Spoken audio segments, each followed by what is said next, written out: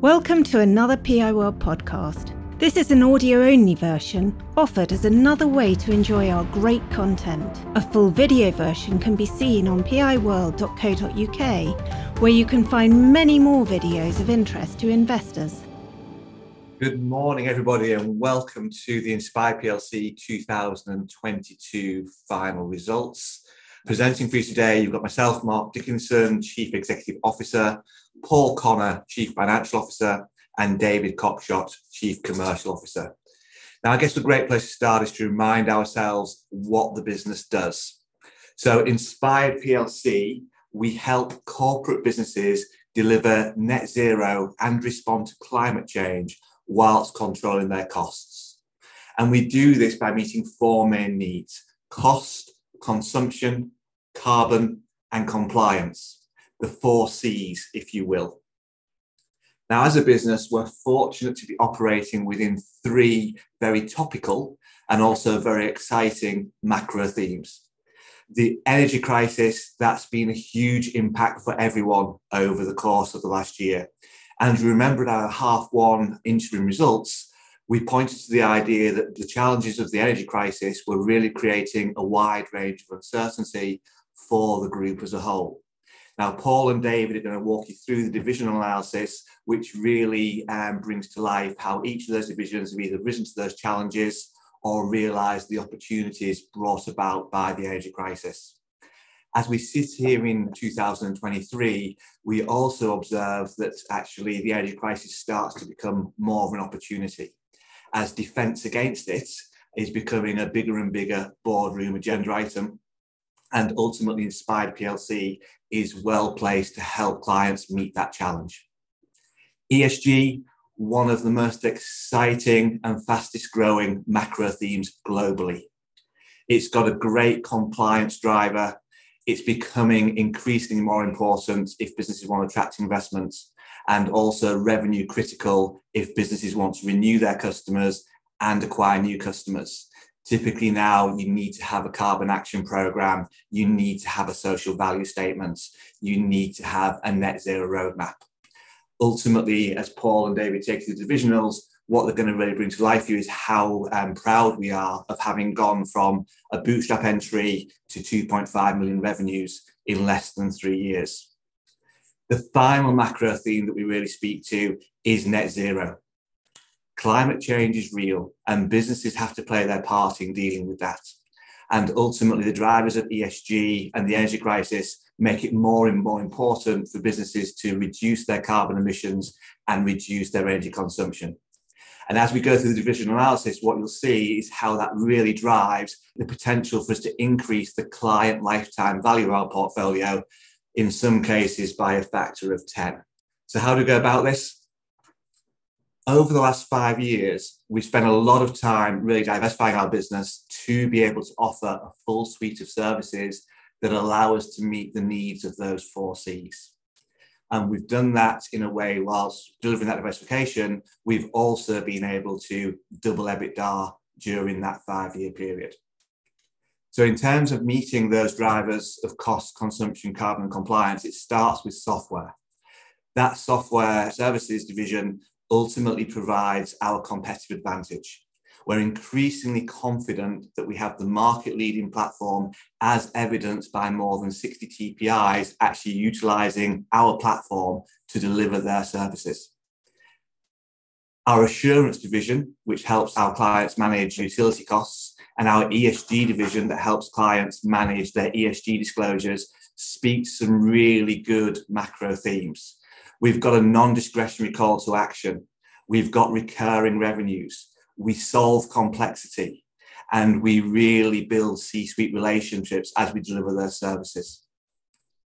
As we build those relationships, we earn the opportunity to help those businesses or our clients actually make a difference by reducing their carbon emissions and reducing their energy consumption.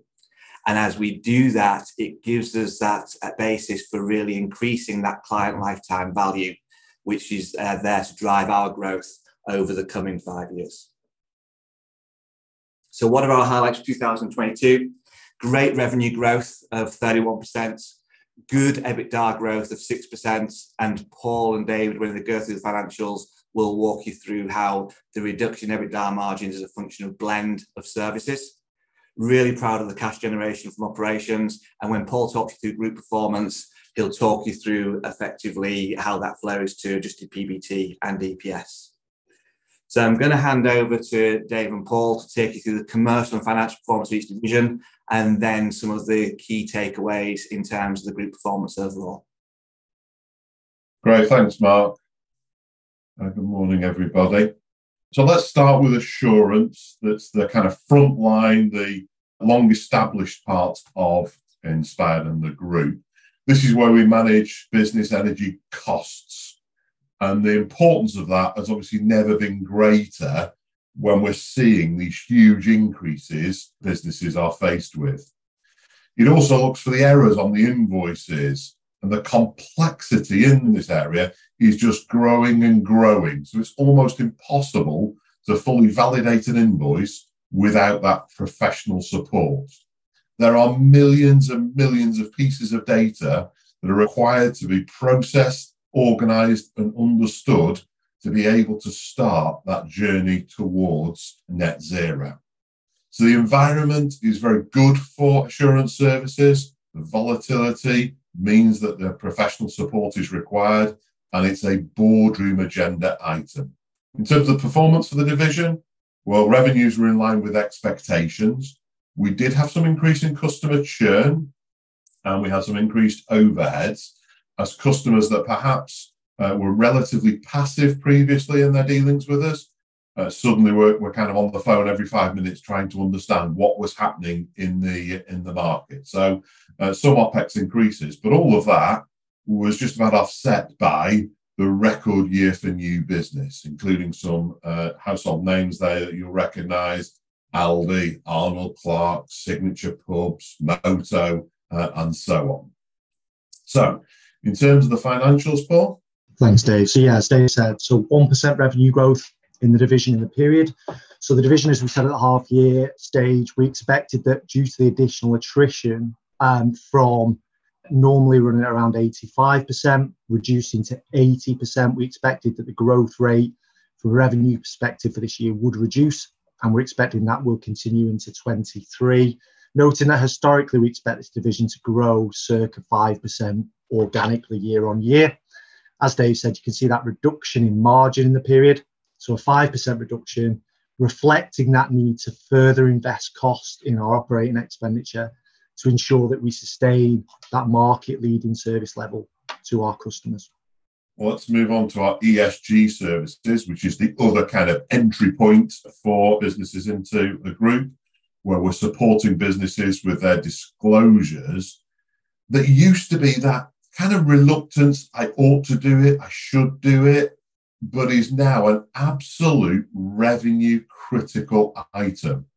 What do we mean? Well, you have to be able to demonstrate your progress towards disclosures and improvement and actions, or you just won't retain those customers. You won't win that new piece of business that you're tendering for without the ability to compete on those kind of ESG fronts and demonstrate the actions that you're taking. Again, boardroom level item for our customers. We're the only provider of that bottom up technology enabled service, which is absolutely framework agnostic. We can translate it into any of the frameworks that are out there. So in terms of the performance, we started this bootstrap and we invested in it last year. And from zero, we've ended up with a £2.6 million business, or division rather, delivering CAGR of 129%. So the growth is testament to this market-leading product at a market-leading price point. You see some of the names there that we've taken on board for this service: Lookers, Naked Wine, City Electrical Factors, etc. So Paul, on the financials? Yeah, thanks, Dave. So as Dave said, importantly, from an organic entry point in 2020, we've delivered 129% CAGR revenue growth in that period. accelerating further to 167% in 2022. You'll note at the start of this year, of 22, should I say, we notified the market that we proved concept in the ESG service division, and now we intended to increase our investment into this space to further accelerate growth in this area, and that's reflected in that 167% growth. You'll also note at the half-year stage, we notified the market that the division was performing above expectations, and we upgraded our expectation from circa £1 million loss in the period to a £0.6 million loss. I'm pleased to report that the division has performed in line with those upgraded expectations.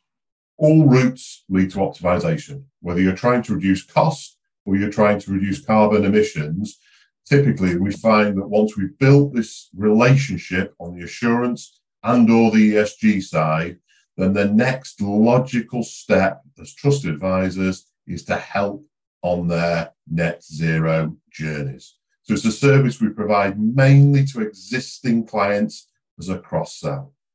The environment has never been better for optimization services. Whether it is carbon or consumption or cost that is the driving force, the pressure there to reduce is absolutely there. So that's resulted in really strong performance in the year, with revenues up 64%, all of which is organic. And there's no sign of any abatement to that demand for the need to reduce. So clients, again, some names, WH Smiths, Mark Dickinson, and Summers, etc., all choosing to take our services. Financially, Paul? Yeah, thanks, Dave. So since the emergence from COVID in 2020, we've seen this division generate 85% CAGR revenue growth, 64% in year-on-year in 22, reflecting that further acceleration in the period. That's translated in a doubling of EBITDA for the year and an increase in margin, acknowledging that at the start of 2021, the division had a level of disruption from ongoing COVID restrictions. So last year, the division didn't run for a full 12-month period at full capacity, whereas the margin this year is broadly in line with the circa 20% that we guide to for this division. And last, software. Software is the service that underpins everything that we do. There is so much data, unstructured format, that has to be assembled, analysed, and really understood. Our platform, we believe, is the market-leading platform. The environment, TPIs typically have been technology laggards. They haven't invested in it. Ever increasingly, though, the complexity in the market means that spreadsheets and self-build programs are just no longer suitable. It requires that platform-based technology to be able to deliver the solution for clients. That's why 60 of our competitors are using the software that we have developed. There's also 200 direct clients using it for their needs as well. So a solid performance in the year with customers such as NHS Property Services, Peabody, Laser and SMS PLC, all using the service. And we have many more modules coming ready for release within the next year that will just make this service even more valuable to Inspired and indeed the rest of the market. Financially, Paul? Thank you, Dave. So CAGR revenue growth since 2020 in this division of 9%. You'll note a slight reduction in that in 2022, which we believe is a reflection of the conditions from a macro perspective. Adjusted EBITDA remaining broadly stable. EBITDA margin slightly down in the period, and that's a reflection of the acquired businesses in the period yet to be integrated. Okay, so if we now go on to the group performance and how the group's performed since 2019, noting we've only segmentally reported since 2020. So you'll see that the group's delivered CAGR revenue growth through that period of 27%. And you'll see in the pie charts to the right-hand side there that we've had that change in revenue mix. So the assurance business in 21, previously the largest revenue contributor to the group. 22, the optimization division is now the largest contributor to the group. And that reflects in the change in margin of the group. And you see there, that's CAGR EBITDA growth of 8%, and then CAGR PBT growth of 3%, with the impact of the amortization costs from some of our capital expenditure into our tech platform flowing through into PBT, as well as an increase in interest costs during that period. And if you look at the right-hand side, what does that mean to EPS? So despite the fact that earnings during that period have increased, EPS is reduced by 9%. And that's a reflection of the significant equity raise the group completed in 2020 to strengthen the balance sheet and facilitate the strategically important acquisitions of Ignite and subsequently BusinessWise, which have enabled us to develop that confidence of being able to double EBITDA from an organic perspective over the next 5 years. If we then move on to look at the cash flow, so particularly pleasing performance in terms of cash generated from operations. So we generated cash conversion of north of 100% in the period. And that's following on from an abnormal period last year in our optimization division, which was emerging from COVID at the start of 2021 and accelerated in a reduced trading period as a result of the disruption of COVID in the first 4 or 5 months, which caused that distortion of the trade receivables movement. In terms of cash flows for investing activities, so significant outflows for the performance-related payments by way of contingent consideration for the acquisitions completed in that period. And we'll touch on in a minute why the business has structured transactions the way it has and the merits of doing so. A reduction as signposted in capital expenditure as we continue to develop the service and products of our tech-enabled service, and a tick up there in interest costs in the period as a result of the group running at higher level of net debt and also interest rate costs increasing throughout 2022. So the increase in net debt as a reflection of the outflows for investing activities, netting off against that generation of cash from operations. So a 4.3 million increase in absolute terms, 1.77 times from a leverage perspective at December, net debt to EBITDA. We're guiding that will remain broadly flat by the end of 2023. Again, that's a reflection of, you'll see the contingent consideration payments there in the current liabilities line of £13 million relating to performance of the acquired businesses in 2022, noting that 2.6 million of that 13 is to be payable in shares. We also note subsequent payments, again, performance-related payments in non-current liabilities, which we expect to make in 24 for performance of those businesses in 23. So we thought it'd be a good time noting the impact of the performance-related payments attributed to acquisitions in both the P&L and the cash flow in 2022 to reflect on our acquisition principles and why we structure transactions the way we have and will continue to do going forward. We structure deals individually and specifically determined by their acquisition thesis. So whether we're looking to a revenue synergy play, a cost synergy play, or a capability enhancement. We'll structure deals to incentivize vendors to succeed through performance-related payments via contingent consideration structures. We'll ensure that transactions are earnings enhancing within 24 months of completion. So why specifically performance-related structures? We will only pay for EBITDA that's real, so we won't pay for forecast EBITDA or multiple of forecast EBITDA. That ensures that the acquired companies are contributing cash to the group, and where possible, the transactions can be in part self-funding. It provides us the ability to remain acquisitive through periods of significant market volatility, like we saw in 2020 and 21, when we completed those strategically important acquisitions. We're able to incentivize vendors to firstly transact, secondly, deliver our acquisition thesis collaboratively, and also support a successful integration through that period. The outcome has been that we've paid, on average, less than 4 times adjusted EBITDA for our acquisitions. We've protected shareholders against downside risk.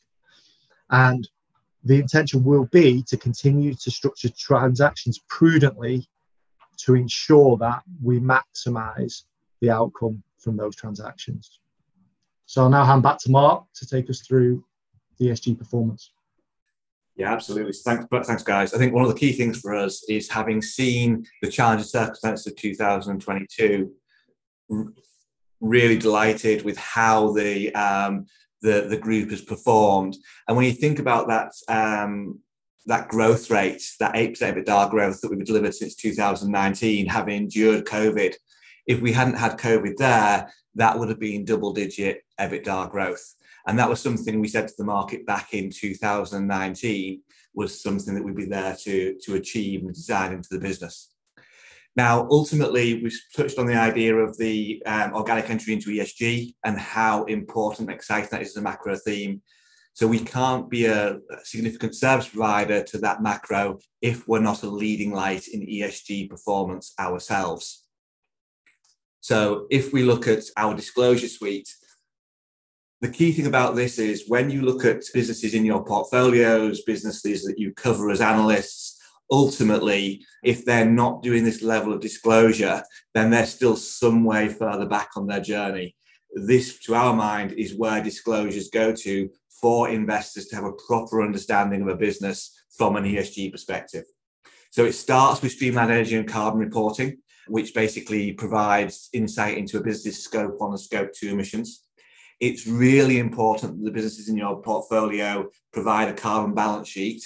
That carbon balance sheet layers in scope 3 emissions and is fundamental for a business to be able to understand its carbon cost of operations and how it might achieve carbon neutrality and be in a place where it can bridge from year to year on the impacts of the steps it's taken. Task Force for Climate-Related Financial Disclosures, TCFD, that's becoming increasingly mandatory, and there'll be 1,800 businesses by 2025 that are obliged to provide a TCFD report. Now, we've been doing that voluntarily for the last 3 years, and it's really important that when you get these, you don't just get a TCFD disclosure, but you produce a TCFD index. That's going to allow all of the ESG analysts and the ratings companies to really understand where in your disclosure the pertinent piece of information is. Once you're doing TCFD, those who are really looking to make sure that investors can understand the ESG credentials of their business should be doing an ESG performance report. There are many taxonomies for this. We use GRI, and similarly, it's about producing the performance report and the disclosure. So from that perspective, all of these are available on our website. And what we also find is that when you get queries in and questionnaires in from investors, there's a really strong way of responding to these. And that's by when you have those questions, rather than putting a 2-3 line answer, which we suspect most of your portfolio companies do, you can actually go to that answer, give the headline, but then link to the appropriate page in the disclosure and the appropriate page in the index. So from our point of view, if businesses aren't doing this right now, it's what they will have to be doing in the next 2-3 years.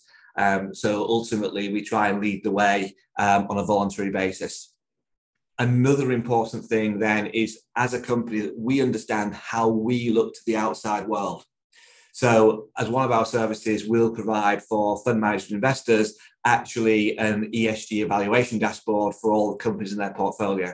And this is the results for ours. So this is what we look like. And ultimately, it's really important that investors can actually analyze and benchmark companies across the portfolio from an ESG perspective. So what I'm not going to do is I'm not going to go through in detail how we performed each metric. It's all there in the public domain. It's all clearly signposted. And I would invite everybody to go and engage with that and evaluate us. And feel free to fire in questions as people interpret that data.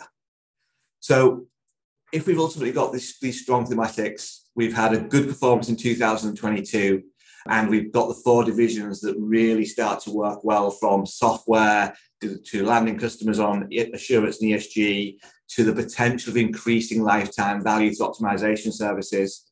What Dave's going to do now for you is really bring that to life, both in terms of the operating model and some client case studies. Okay, thanks, Mark. So, reminder, our market. The drivers for our market: energy, it's really high prices, extreme volatility, complexity, and indeed something we've not touched on yet is those increasing credit requirements for customers. Before they can even start buying the energy, they've got to start posting collateral in many cases. From an ESG perspective, we've demonstrated how it is absolutely business critical. It's not I might do, I should do, I ought to do. It's absolutely critical from both an investor and a revenue perspective that you have this ESG understanding and a plan to improve, let alone the legal compliance. And it all goes to the very heart of business ethics. Okay, so what does that translate into? The 4 C's, the needs of the business to control cost, control consumption, comply and reduce carbon. We are uniquely positioned to be able to help on all 4 elements. If we look at our customer numbers, the assurance business, we have around 850 what we call large clients generating a gross margin of £20,000 per year. And if we take that over a 10-year cycle, the client lifetime value, the 10-year lifetime value, £200,000 per customer of those large clients. Smaller clients, around £5,000 per year. We have 1,600 of those, and they'll generate a lifetime value of around £50,000. There's also some very small clients generating around £2,000 a year with £20,000 lifetime value.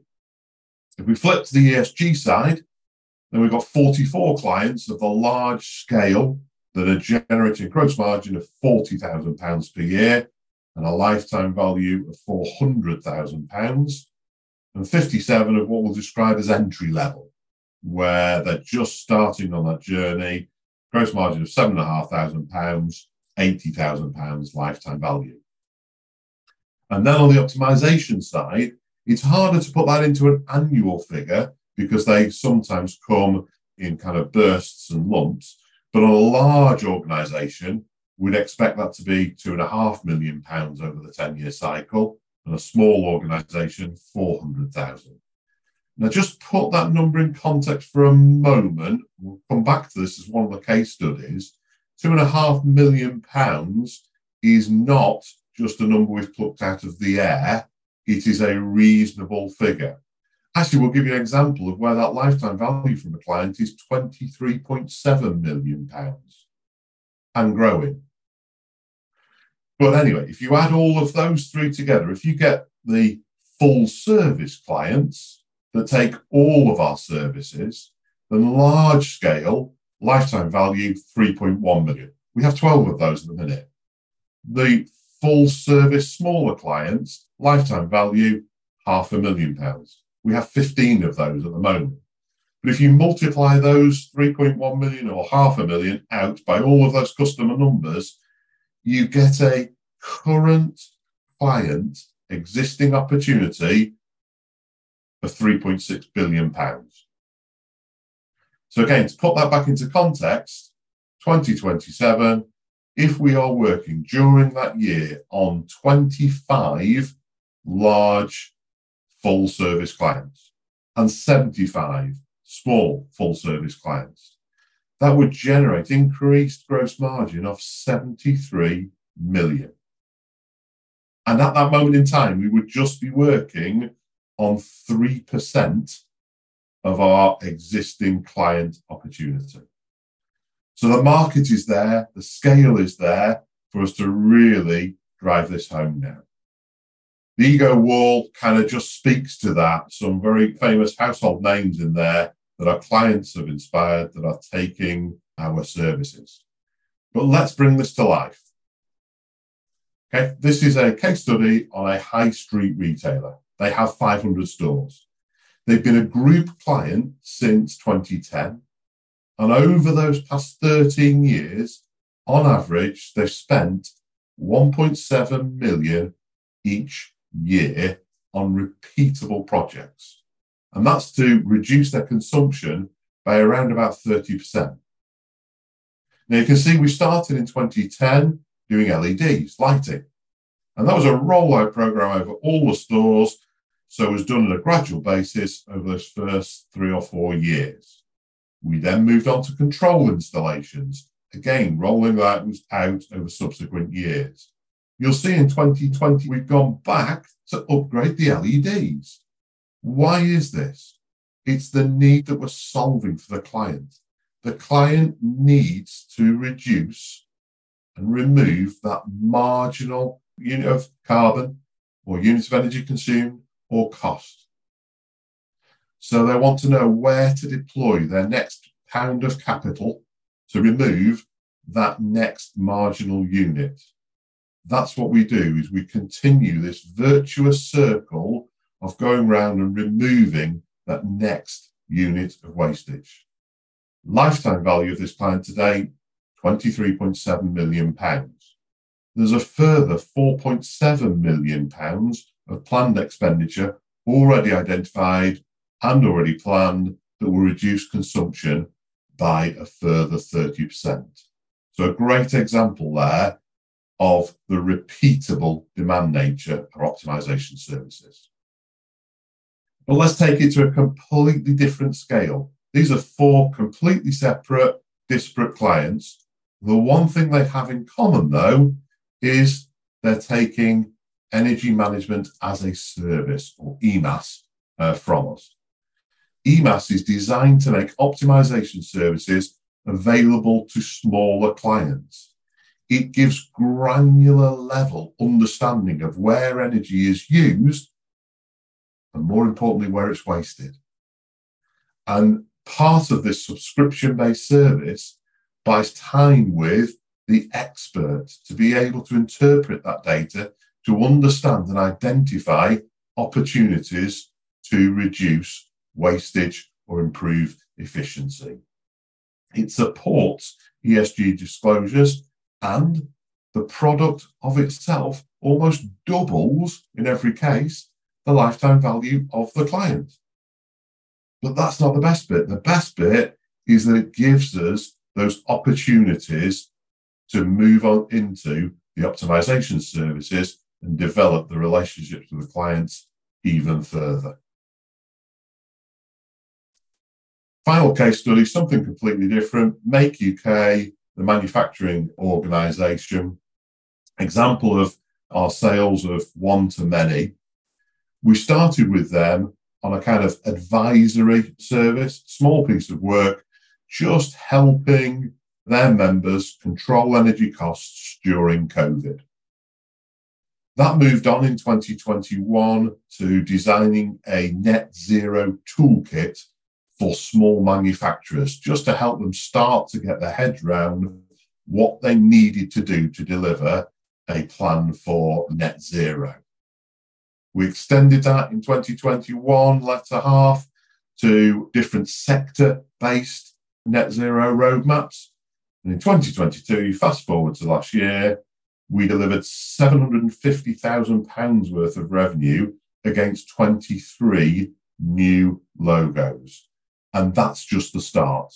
The opportunities with those customers are many and wide-ranging, all of which, though, has been built from this trusted advisor status, starting giving the advice, helping, and then moving on into the trusted advisor status.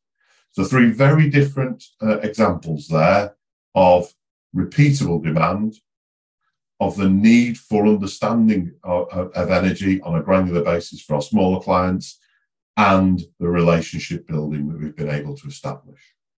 Mark, I'll hand back to you. Thank you, David. So I guess kind of ultimately, we've gone through the macro themes. We've seen how the business has transformed. If you went back 5 years ago, there was no software services, there was no optimization services, there was no ESG services. So we've done a significant amount of transformation, and we've doubled EBITDA over the last 5 years whilst we've done it, as well as battling COVID and an energy crisis. So what's that hold for 2023? So if we look at the current year, we've got a new normal created by the energy crisis, accelerating demand and really bringing things up the boardroom agenda. From our perspective, we've got focus on increasing lifetime value. David's taking you through the examples of where we can make a material difference as we start to work on that client base. And what's really interesting for me is I look at some of the analysis and people making CLV metrics, and it strikes me that sometimes that's very aspirational. People have got 2 years evidence and they're trying to show how good their business is because they extrapolate forward over a future time period. Our 23.7 million CLV from the example client is empirical evidence. It's factual history from realized long-term relationships. So how's that translated to this year? This year, if you look at the market expectations, we're expecting from a management point of view to deliver between 12 and 15% EBITDA growth and deliver 80% to 90% cash conversion. So really bringing into the 2023 year the momentum on cash conversion that we had in 2022. What I also want to take you through is our growth aspirations. So we've got that track record of doubling EBITDA, and we're going to do it again. So, but this time, if the first bit was done transformationally, increasing capability with a lot of acquisitions, we've currently got all the pieces on the board now to double EBITDA organically. There'll still be an M&A thesis to layer over the top, but ultimately, we don't need that to deliver, in our opinion, that FY27 aspiration. We're going to do it by focusing on lifetime value. And if you extrapolate out the numbers, we have to be active on site in the premises, reducing carbon emissions, reducing energy consumption in 2027 with around about 3% of our portfolio. What drives that ability to increase CLV? Recurring revenues on the assurance and ESG businesses, repeatable demand optimization services, and really play into those strong macro themes of ESG and net zero carbon. So bringing that all together, strong results against a challenging backdrop, excellent opportunities for optimization services and ESG services, our strategic focus on client lifetime value, and our aspiration to organically double 5-year EBITDA again. Thank you very much. PI World videos and podcasts are for general information and interest. They do not constitute any kind of recommendation or inducement to buy shares of any company. PI World is not offering any kind of financial advice, and nothing in our material should be taken as such.